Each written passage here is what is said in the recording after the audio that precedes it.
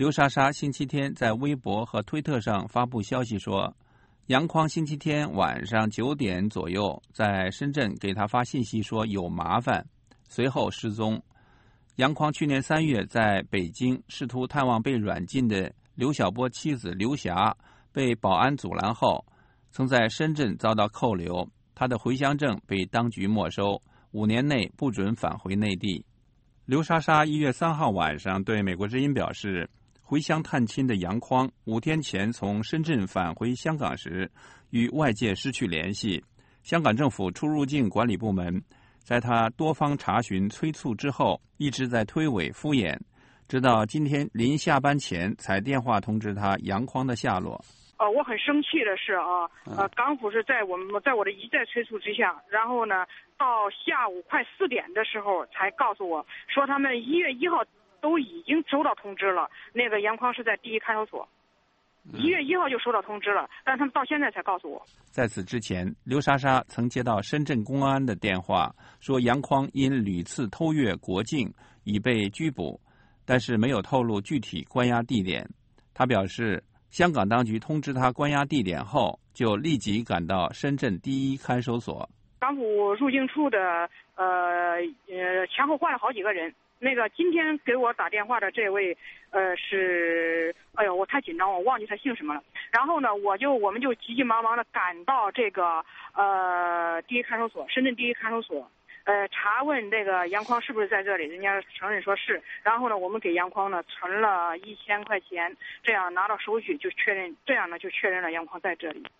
刘莎莎表示，她只希望与杨匡一起共患难，于是当时就向看守所人员投案自首，但遭到拒绝。刘莎莎说，她正在绝食，等待当局答复。我说你们上面肯定是有人管的，你现在就往上汇报，就说有一位在押人员他的妻子过来自首了，认为呢杨匡的每一次回家都是应我的要求，是吧？首先杨匡这件事情他无罪，他履行正当的权利，他行使他天理人伦他没有罪过。如果真要是有罪过的话，那么也是我要求的，对吧？我是主谋，我过来自首了。我要和我丈夫同奸同罪。这位维权人士表示，他已经委托广州的隋木清律师为杨匡辩护。隋木清律师1月3号发微博说，在同一国家设立边境，设立偷越国边境罪，这本身就是一个莫大的政治笑话。有分析认为，杨匡被扣留与一名中国公民试图乘热气球登陆有争议的岛屿钓鱼岛，日本称尖阁诸岛，几乎在同一天。当局在这个时候关押杨匡，除了警告香港维权人士，可能还有严防保钓人士制造不稳定因素的考虑。杨匡在广州长大，1989年6·4事件时，杨匡因保护敏感录像带出境，并协助民运人士出国，被控犯有反革命宣传煽动罪，于同年7月被捕，被关押15个月。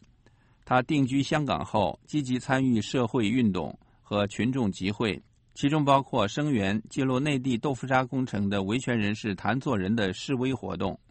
2012年8月15号，杨匡作为启丰2号的船长登上钓鱼岛，展示5星红旗和青天白日旗，随后被日本警方拘押并强制遣返。刘莎莎曾在河南油田工作，长期致力于社会维权活动，曾多次与网友一起到山东临沂东施谷村探望被软禁的盲人维权人士陈光诚。2013年3月，刘莎莎和杨匡以及另外2位活动人士在北京探望刘霞时，遭到看守人员和国保殴打。其后不久，他俩再次在中国大陆参与维权活动后，被广东警方拘捕。期间，刘莎莎接受了杨匡的求婚。当时，此事曾在香港媒体、海外中文媒体和网络上传播。美国之音叶斌华盛顿报道。